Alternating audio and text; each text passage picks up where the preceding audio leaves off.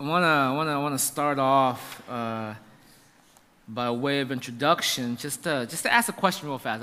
I was really surprised that the youth didn't know this, but they asked the question: who knows what a nuclear winter is? Right? Raise your hand if you know what a nuclear winter is. Yeah, a little bit older, so you guys know what a nuclear winter is, right? But if you don't know what a nuclear winter is, let me share that with you, okay? Nuclear winter is when you let off enough nuclear bombs where it begins to, the plume and the clouds begin to cover the whole earth, and it blocks out the sun, therefore destroying all life on earth, and then the nuclear fallout that results from that is the nuclear radiation that comes out of that, right? And I asked that question because one of the things that I think we don't think about often is just the signs of the time, or just the urgency of what we see in the world around us. What I mean by that, if we've been watching the news, and I'm not a doomsday activist or anything like that, guys, but what I'm saying here is I want you guys to think about this, because as these things are happening around us, these are things that we need to recognize as an urgent part to our life, Do you know how many nuclear bombs you need to make for a nuclear winter to happen? Around 12, right? Do you know the combined arsenal of America and Russia? You know how many do we have? Thousands, right? We can blow up our world 20 times over. That's how crazy it is, right? And then 2 weeks ago, I think Russia said, I'm going to activate our nuclear arsenal, just put it on standby. And I think people are like, oh, okay, I guess, they're going to do. And one of the reasons why, in terms of why we haven't sent things over there to them, is because we're afraid of this triggering of this. Right? The triggering of the potentiality of this.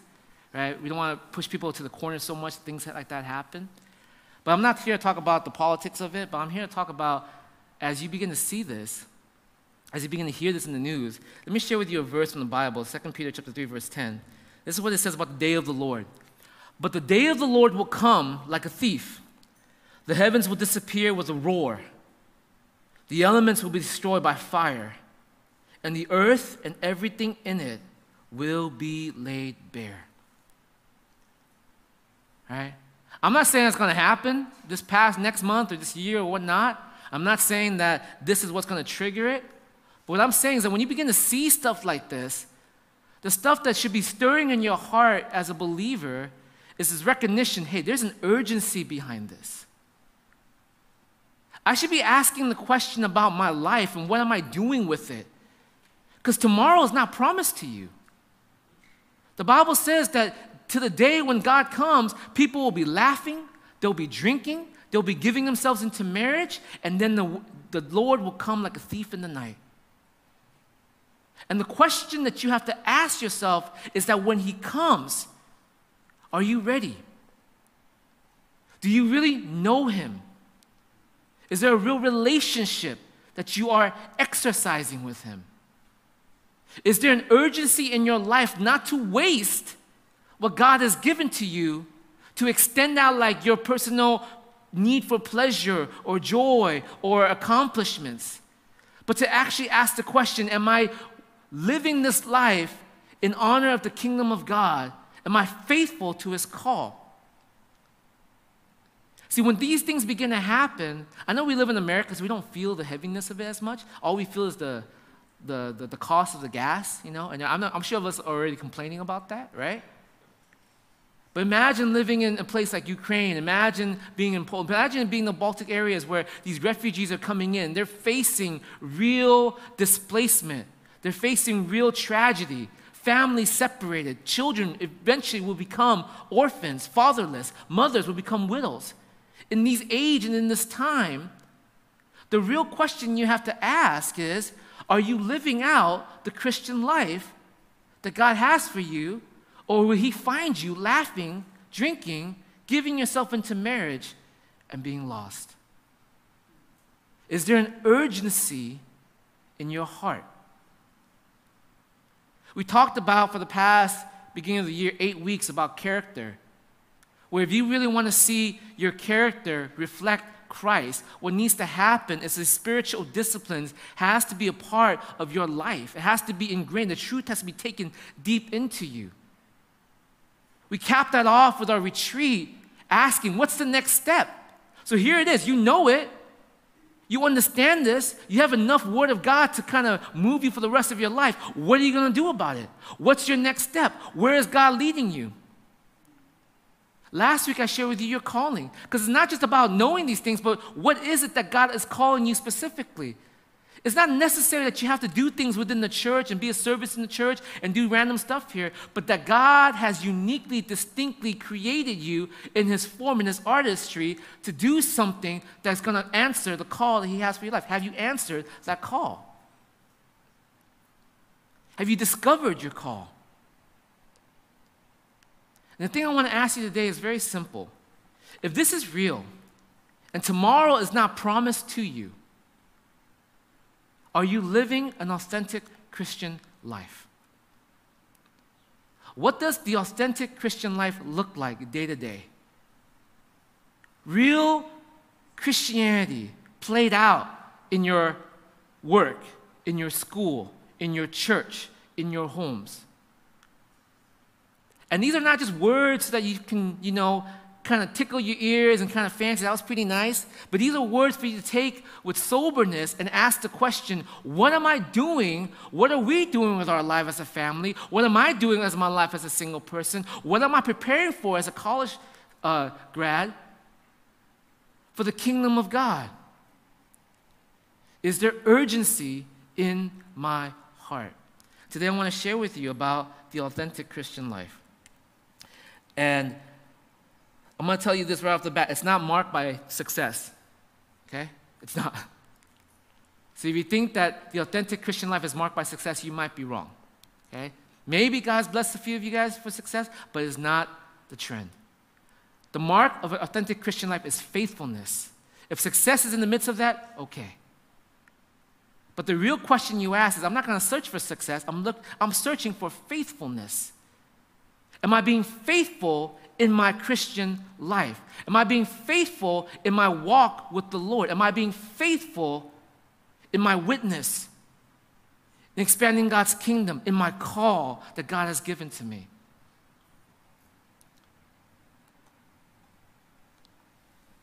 And I know a lot of us, we think that the explosion of the Christian mission, what changed the world. And I know a lot of you guys love to change the world. A lot of you Gen Zers want to change the world. You guys want to make everything a very peaceful place. But you know what actually did that? What actually changed the world? Was the first century missionaries. What did they do? They went out. They lived their faith authentically, beautifully. And it changed a country, it changed a nation, and it changed the world around them. It changed the way people saw each other. It changed the way people act towards each other. It changed the way they dealt with things. It changed the way the whole entire system worked. It turned everything upside down. That's real change. But we got it backwards nowadays, and we think that real change can be created by our own personal abilities and strength and smarts. That you think you can change. You think that by creating globalism and creating peace around the world that people's going to happen. You can't do that. You know why? Globalism is a God problem. The only answer to that is a God. The reason why we can't bring peace to the rest of the world is because there is sin. People are going to naturally bend towards their own selfishness, self-want, self-desires. Right? The thing over in Russia is a great example of that. There's no reason. Nothing was provoked, but there was done. Because why? Sense of power, need. And if there is no God to step in there and say this is wrong, who's to say Russia is wrong? Who's to say that these things are wrong?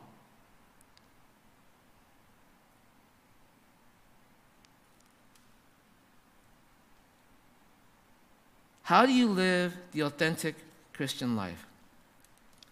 You don't have to be famous. You don't have to be successful. You got to be faithful. You don't have to be a Paul who spread the gospel to the ends of the Western world. You don't have to be Barnabas, the greatest encouragement. If it wasn't for Barnabas, Paul would never have been around. You don't have to be Peter, the leader of the first church. You don't have to be John, the lover of Christ. What you need to be is faithful. Everybody say faithful. You got to be faithful, church. Open your Bibles to Acts chapter 11. I'm going to share with you a church that was faithful. And here's the crazy thing about this church. Nobody knows anybody in this church. We don't know any members of this church. They were just referred to them as them. There was no like highlight stories. There were no like great leaders. There were nobody in that church even wrote a passage in the New Testament. But that church was faithful, and that church literally changed the world because they lived their life out authentically. They lived their Christian faith out authentically. I want to share with you this church and hopefully get you guys to think about this. Acts chapter 11, verses 19 to 26. All right, listen now. Now, those who had been scattered by the persecution in connection with Stephen traveled as far as Phoenicia, Cyprus, and Antioch, telling the message only to the Jews. Some of them, however, men of Cyprus and Cyrene, went to Antioch and began to speak to Greeks also, telling them the good news about the Lord Jesus. The Lord's hand was with them, and a great number of people believed and turned to the Lord. Let me say that again. The Lord's hand was with who? Them. And a great number of people believed and turned to the Lord. News of this reached the ears of the church at Jerusalem, and they sent Barnabas to the Antioch. And when he arrived, he saw evidence of the grace of God, and he was glad and encouraged them all to remain true to the Lord with all their hearts. He was a good man, full of the Holy Spirit and faith, and a great number of people were brought to the Lord. Then Barnabas went to Tarsus to look for Saul, and when he found him, he brought him to Antioch. So for a whole year, Barnabas and Saul met with the church and taught great numbers of people. The disciples were called Christians first at Antioch. This is the church of Antioch. Let me tell you why this church is so significant. Let me tell you why this church, although none of the main members of this church was known. The only way we're going to know anyone in this church is later on when we meet them in heaven, and we're going to find out who ran this church, right? We don't know anybody about this church. They were just referred to as them. But let me tell you why they were so significant. First, it was the first church plant among Gentiles. It was the first church plant among Gentiles. Gentiles are non-Jewish people. If you're anybody here a Jew, then you are a Gentile, right? It was the first church plant among Gentiles. The genesis of the Christian movement among the Gentile world happened at this church. This church, right? All of us can trace our faith back to this church in Antioch. Do you know why? Right? This church was the first church plant.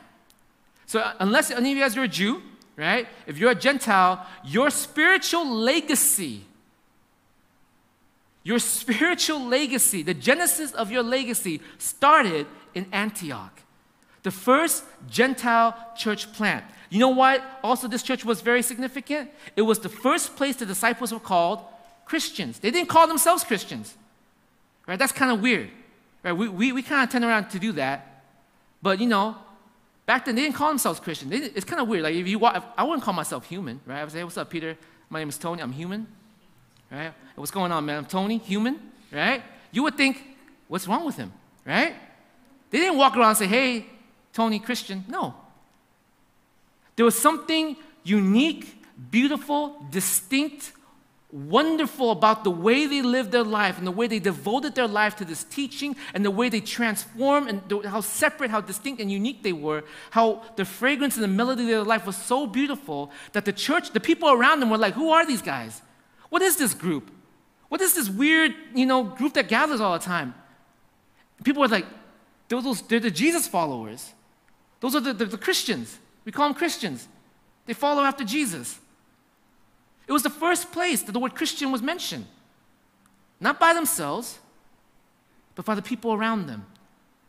You know what else is very significant about this church in Antioch? It was the first church that sent out missionary on purpose. Later on, Acts chapter 13, if you keep reading, what you will see is that this is the church that commissioned Barnabas and Paul to go off into the mission field to the Gentile world. If it wasn't for this church to come together to bless and commission Paul and Barnabas, you would not be here. It was the first church that did this. Wait, PT, didn't people come to this church? Weren't missionaries sent to this church? No. The people who came to this church, they got here because why? They were scattered because of the persecution. They were refugees. They just showed up to Antioch, like, "Okay, I'm here." They weren't missionaries. Life took them there. But this church was the first church that said, We've gathered together. The Lord Christ is our Savior, and He's our Lord. This is the mission of His kingdom that we're called to do. We're going to commission you, Paul. We're going to commission you, Barnabas. Go and spread the gospel to the ends of the earth. The church understood their mission, and they carried it out. This is a very significant church. And I want to share with you 4 marks of this church. 4 things about this church that made them authentic. And I pray that as you are listening to these characteristics, that you don't just let it pass through your ears, but that you will hold on to them. That you would saturate your heart with these words. That you would actually live it out. Because there's no point in talking about all these character change and all these next steps you got to do if there's actually no action behind it. What are the marks? What are the marks of authentic Christianity? You don't have to be like Paul. You don't have to be like Peter. You don't have to be famous like Barnabas or John. You just got to be like one of them. First mark, verse 19. Now those who have been scattered by the persecution in connection with Stephen traveled as far as Phoenicia, Cyprus, Antioch, telling the message only to Jews. The first mark of this church was that they took God's mission personally. Everybody say personally. They took God's mission personally. Why did they begin to choose this movement in Antioch? Was it because they kind of like, they showed up and they kind of checked out the scenes like, this group needs this, and they felt needs here. They looked at the demographics like, this group is, more here, so we got to focus here and do all these. Did they do that? No. Why did the church happen at Antioch? Because, right? Not because they understood the area and wanted to reach out to these people. The church started here because life took them there. They were persecuted in Jerusalem, and then life brought them here as refugees to the city of Antioch. And while they're in the city of Antioch, they took their mission personally. They didn't say, woe to me, I'm a refugee. I'm the victim, take care of me. They knew they had to run. They knew they had to get away. They knew that they wanted to be killed. But here they are, they're in Antioch, and the first reflex of their life wasn't to say, feed me, take care of me, find me some things, I got to take care of this. Their first reflex, the Bible says, was to share the message of Jesus Christ. They took their mission personally. See, when we think about mission, we think about far-off places, right? Exotic places.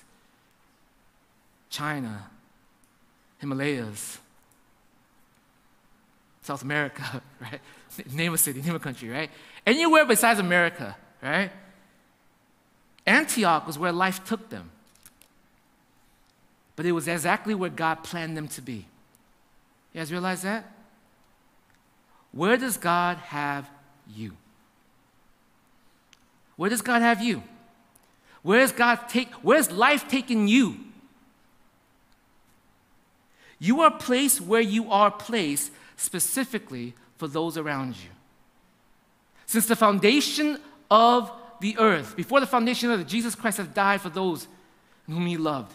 He has called them by name. Do you recognize that your neighbors? How many of you guys know your neighbors' names, by the way? Right? That's an issue. If you don't know your neighbor's name, that's an issue. Right? Here's the thing.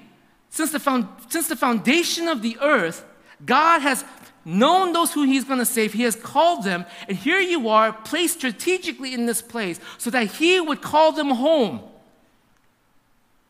And yet you can't even figure out the name of your neighbor. He has strategically placed you in your workplace. Not so that you can just be nice and be good and be fragrant and be like, ooh, look at me, right? But so that the mission that He has for you will be continued wherever you set your foot. You are called to take this mission personally, not to wait for the whole church to come up with a program. So, now the church has a program. Reach out to your neighbors. We should all do that now. That should be the instinct and the reflex of your life. Are you taking God's mission personally? At your job, with your friends, even at your home? Is this a personal thing for you? Do you recognize this is what God has called you to do? His mission? And I know you guys thinking, like, I don't know, man, like, there's so many different people, I don't know how to talk to them, I don't know how to engage in this. How do I take this mission personally? You know who they are. Everyone needs the message of Jesus Christ. You talk to a boomer. What better message to a boomer than to tell them what is true? Right? They're all black and white anyways. They're like, this is it, this is not, right? You know those old people you talk to, right? One way or the other. You know, what better message is like, hey, it's either heaven, hell, Jesus, or Satan. You pick. You're a sinner, you're not a saint. You need salvation. What better message to speak to a boomer? Is if you work with one. Does the rhythm of your heart, as you step foot into that place, think to yourself, I'm going to reach out to this person. I'm going to speak Christ to them. What about an Xer? Xer. That's about me, about some of y'all's, right? I'm like the back end of Xers, right? X is all about what's real. What's more real, what's more raw than the message of a God who's willing to come close to his people? A God that's not far away. A God who recognizes that the only way to save humanity is to become humanity. That he would give his life to bring people home. Because they themselves cannot pay the debt that they owe. He had to do it for themselves. What is more real? What is more beautiful? What is more raw than that? You talk to a millennial. They're all about goodness, right? I want to do good for this world.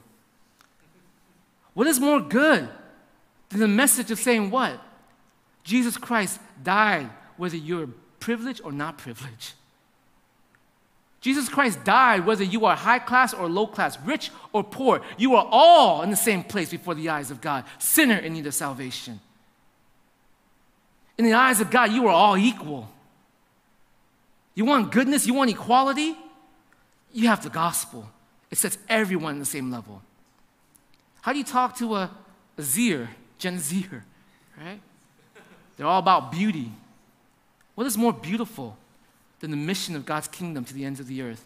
When God commissions and sends out and transforms the life of his sons and his daughters to bring what? To bring peace, to bring good news, to bring Eden, to bring his kingdom to the far ends of the earth. What is more beautiful than that of a message?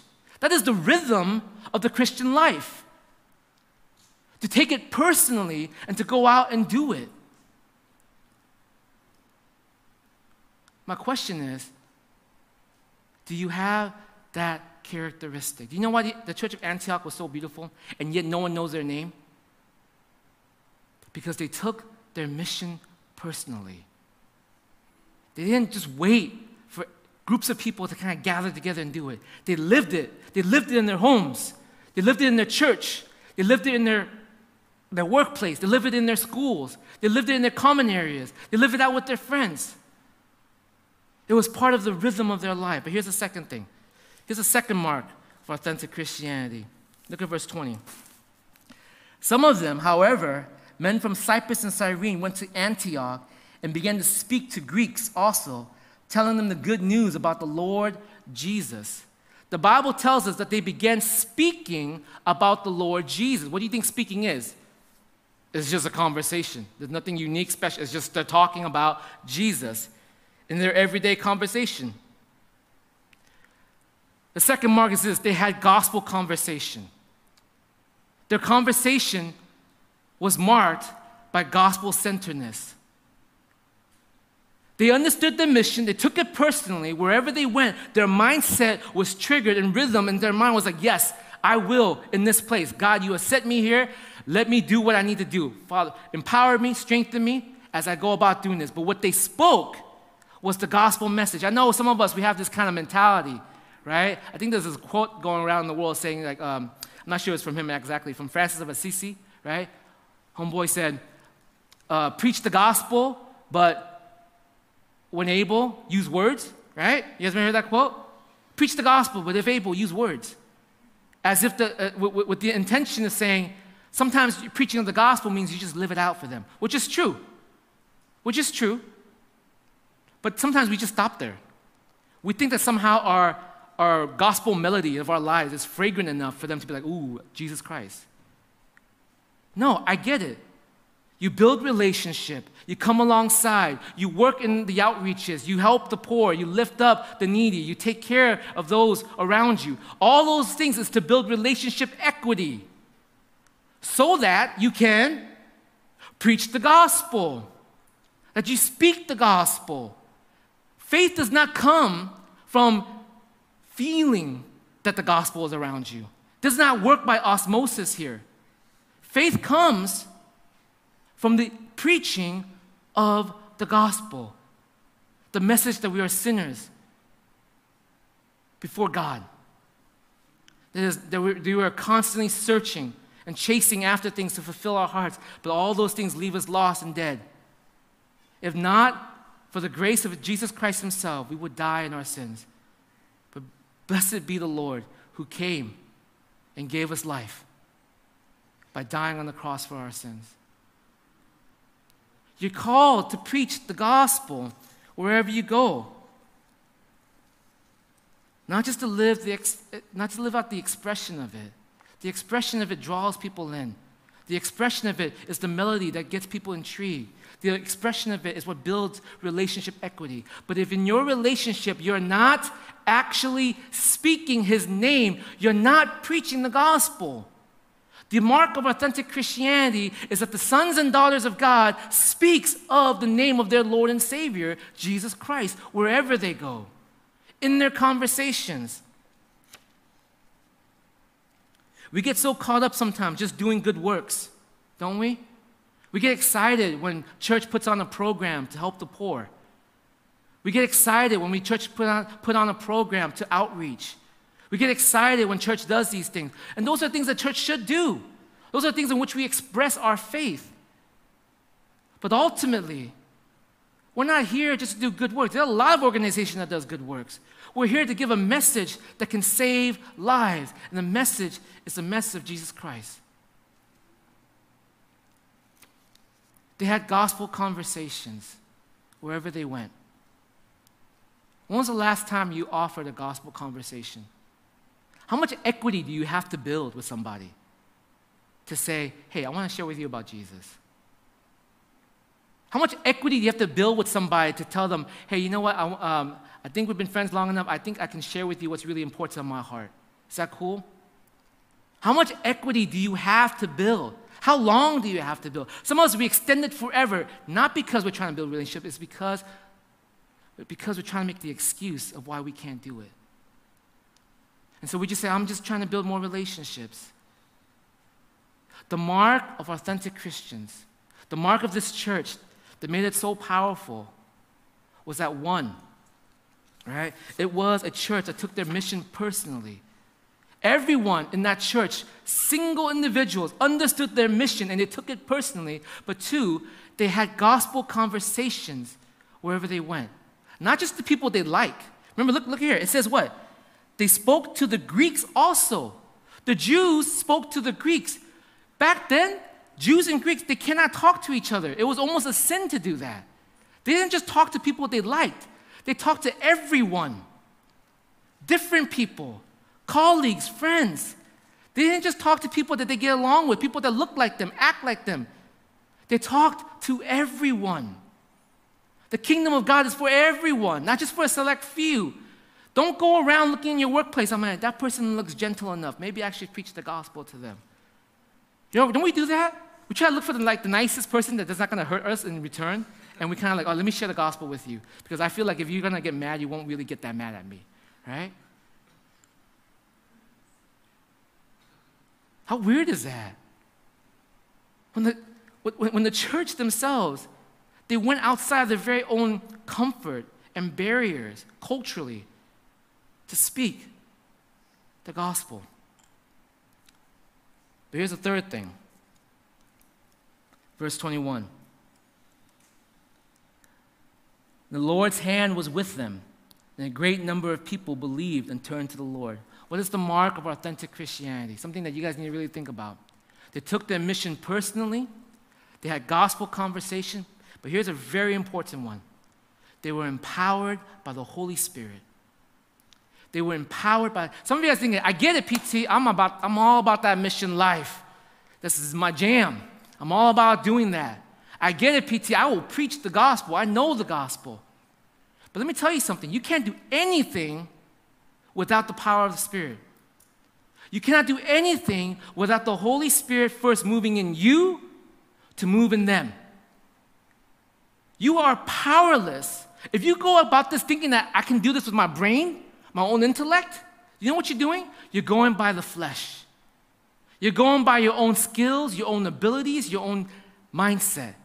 But if you go empowered by the Holy Spirit, you are going with the hand of God. And let me tell you, 5 minutes in the presence of God is enough work for 50 years of man trying. 5 minutes encountering the holy presence of God is enough. Is more than enough than you take 50 years of you trying to do the exact same thing. You want revival to happen in your homes? You want it to begin to happen in your church? You want it to begin to happen in your workplace? You have to be empowered by the Holy Spirit. Right? From Genesis to Revelation, every time the phrase, the hand of the Lord was on them, the Spirit of the Lord was upon them, it represents God's power in their life. I read a story in the Devo we did for the Sunday Sunday service group, and one of the stories was about the revival in South America, in Argentina, right? A bunch of young college groups got together in this room, and all they did for hours on end was they cried out for their nation. They cried out for their people, and they would not stop. They would not stop until the power of God came. And they cried for days until finally the word of God came to them and says, weep no more, for Argentina is yours. And it started the greatest revival in South America. The biggest revival in Seoul, Korea. It happened in the college campuses. With the director of the campus ministry for Christ over there, he got all the staff together and he says, I want you guys to pray for the revival of these college campuses. You know what he told them to do? He said, tie yourself to a tree and do not leave that tree until the Lord gives you his word and his power to go down and bring this revival. And that's what they did. I don't know why they did it. Maybe it was like just a sign of faith. Right? It's kind of crazy reading it, but they did. They tied themselves to the tree and they just cried out to God. They prayed and they prayed and they prayed until the peace of the Lord and the power of God fell upon them, and they went down and it marked the greatest revolution and revival in South Korea's history. Do you know why there was a time when South Korea was the second highest missionary sending country in the world, second only to America? Do you know why? Because of that revival right there. You want to be a people that is empowered by the Holy Spirit? You want to make changes in the world around you? You got to move by the power of the Spirit. I know your question is asking, how do I do that? I just told you. I know it's anticlimactic, but the answer is very simple. You got to pray. You got to pray. There has to be an anguish in your heart for your family. There has to be an anguish in your heart for your church. There has to be an anguish in your heart for your people. There has to be an anguish that you will not stop until God answers. But I know some of you guys are thinking, PT, I can't pray that long, man. I'm not going to lie to you, right? After a while, it just becomes rambles, right? No doubt. Me too, okay? But I'm going to teach you right now, real fast. I'm going to teach you how to pray where it can be infinite, and you always have something to pray. You get me? I'm going to show you right here how to do this. Go back to verse 19. Pop it up real fast. It's called praying the Bible. It's very simple. You read a verse, and you pray the verse. I'll give you an example. Now, those who have been scattered by the persecution that broke out when Stephen was killed traveled as far as Phoenicia, Cyprus, Antioch, spreading the word among the Jews, word only among the Jews. You read it. God's word is speaking to you. Prayer is a conversation. If you are one of those people that can only talk in a conversation, God bless you, right? But if you're going to have a real relationship with your Father, He has to speak to you and you have to return the conversation. So he said, now those who have been scattered by the persecution that broke out with Stephen was killed, traveled as far as Phoenicia, Cyprus, and Antioch, spreading the word only among the Jews. Father, forgive me. Father, forgive me that in the midst of suffering, Lord, I have forgotten you. When COVID hit, and things got a little wild, and my suffering came in. Instead of walking and living to spread your word among those around me, I chose to sit in my room, hide under my covers, and not know your name for a year. Oh God, that suffering would come in my life more and more, that I would know you deeper and deeper, that I understand what it means to be a follower of Jesus Christ. That's a prayer. Second verse. Some of them, however, men from Cyprus and Cyrene went to Antioch, began to speak to the Greeks also, telling them the good news about the Lord Jesus Christ. Oh, that you would not shut my lips to pray these prayers, to speak this truth. You have given me the good news of my Lord Jesus Christ, and wherever I have been, Lord God, give me the strength to speak this message. Not for my glory, but for yours. Not for my desire, but for your kingdom come. Let me be like the men of old, O Lord, the saints of old, who spoke this message to everyone, who went across barriers, went across culture, and feared nothing, but desire only to speak your name. That's a prayer. So PT, I know you have a lot more words. It's all right. If it's 2 verses, you can pray this prayer. How many verses are in the Bible? Lots. You can go on forever. If you got 1 prayer for each verse, you get 1 prayer for each verse. But until you pray, until you get on your knees and you pray, the mission you do, the work you do would be powerless. It will have no effect. Why? Because it's done by the hands of men. It is done by the flesh. But when you begin to pray, when you begin to beseech your God, when you begin to get on your knees and you cry out for His Spirit and His power, 5 minutes in His presence has enough power to change the world. Isn't it funny that when the apostles were confronted with outreaches to do in Acts chapter 6 or 8, right? When they said, like, people were complaining, hey, Peter, our widows aren't having enough food. Peter was like, look, ain't about that life, right? Give me 6 deacons or 12 deacons, they'll take care of it. They'll do the serving. We cannot neglect the ministry of the word and of prayer.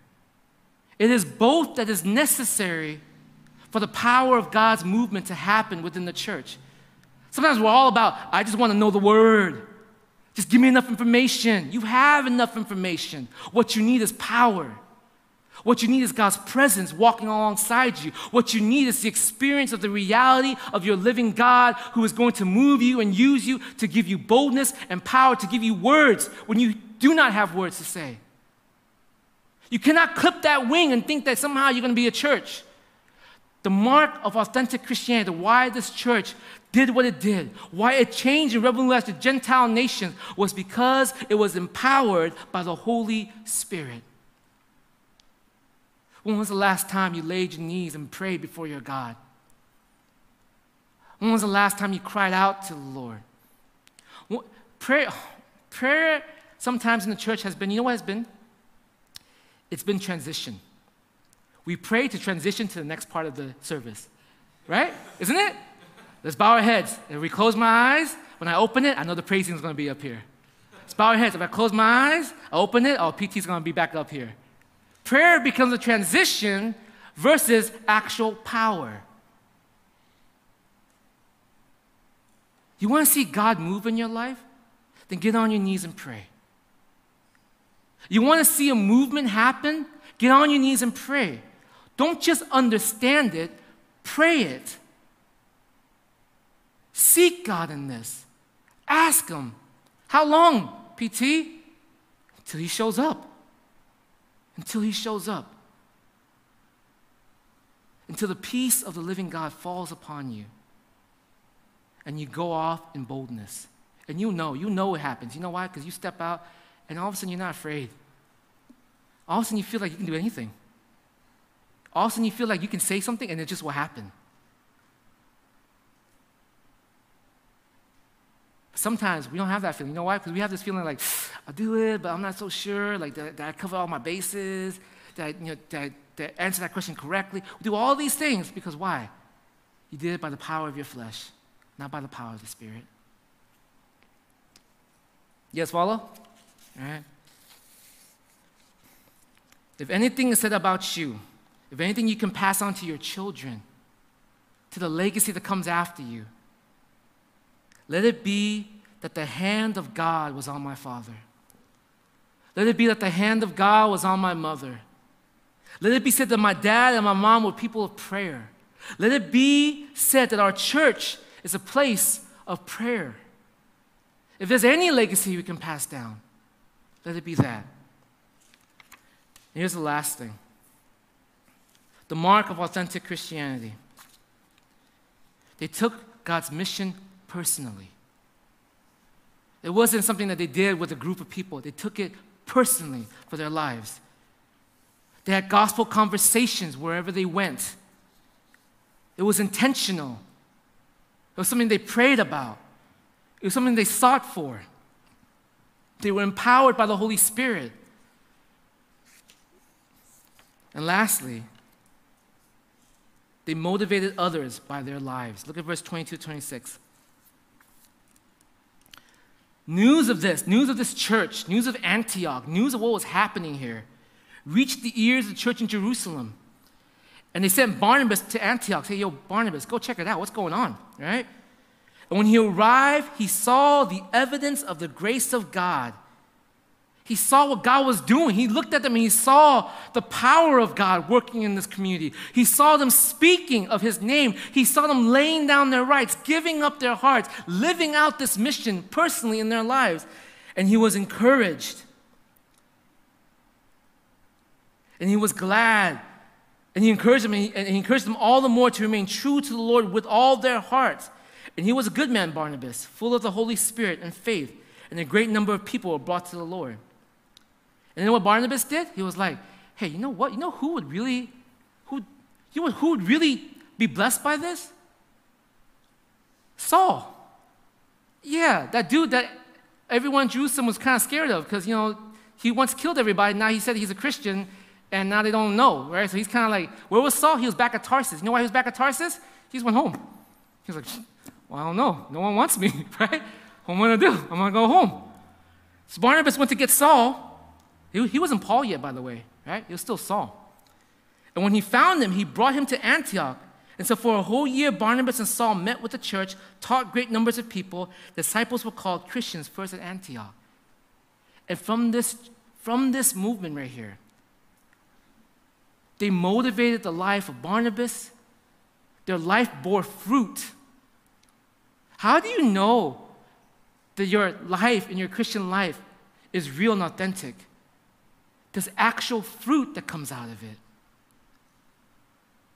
There's actual fruit that comes out of it. That when you're married, your marriage has fruit for God's kingdom. When you have children, your children are bearing the fruit of the legacy you're passing on. When you're single and you're discipling young men, young women, your disciples have fruit of what you're passing on to them. When you're serving and you're blessing and you're carrying out your call, there's fruit in what you're doing. You're not just running or ramming your way through it. You're not just trying to go through a program, but there's fruit that comes out of these things. It motivates, it encourages others. And that church was the church that turned Saul to Paul and sent them off. And nobody knew a single name of anybody in that church. You don't have to be a Paul. You could be a them. right? You don't have to be successful. You just have to be faithful. You got to be faithful here. There was fruit in their lives. The real question is, in what you are doing in your everyday Christian life, is it bearing fruit in such a way that motivates others? You're a married couple among all your non-Christian friends. Do you bear fruit with them? You're raising children among a world that's raising godless children. Are you bearing fruit among them? You're working in workplaces that are filled with people who do not know God and actually detest Him. Are you bearing fruit in these areas? The callings and the ministry that you're a part of, serving. Are you bearing fruit with the people you are ministering to and serving with? What is the mark of authentic Christianity? That you would bear fruit. So, brothers and sisters, my prayer is that I don't know how to hammer this on the head anymore, right? Next step, figure it out, get your calling, do something. Mark of Christian. Eventually, guys, you're going to have to move. Eventually, we're going to have to get out of this church. Eventually, you're going to have to live your Christian life somewhere. You can't just continue just to. Do you know why the church in Jerusalem scattered? It wasn't because they were like, ooh, time to be disciple makers, right? They scattered because God was like, I told y'all to go out. Why do y'all keep gathering together? I told you to go to the ends of the earth. Why are you still here in the city? We love it here.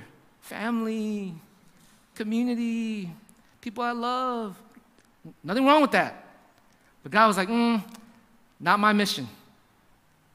Not my kingdom. The more you do that, you're building your own kingdom. So what do? You turn on the heat. I'm going to have to martyr somebody, right? Stephen had to die so they'd be scattered. My prayer, you know what my prayer this week was? I said, God, give us enough suffering that we learn to obey you. Not too much that we die, right? But just give us incremental sufferings as we're slowly learning to obey you, so that when the true suffering happens, we will not run, but we will be the salt and light of this earth. Right? I mean, isn't it true? Didn't COVID really just knock the wind out of us? Didn't it just reveal what was truly in our hearts and our relationship with our God? Wasn't it sobering to recognize that? To know that I didn't have to go to church and then realize that when I didn't even go to church, I didn't even want to talk to God. Wasn't that just a wake-up call? It was for our leaders. Like, what have we been doing? They all ran. Took us a whole year to just pray for all you guys to come back. So we're doing it different. Our focus this year is not more stuff, but that God will mature you into obedience. That He will give you just enough suffering to get you to the next step. And just enough suffering then to get you to the next step. So when true suffering happens, you won't run again. Let's pray.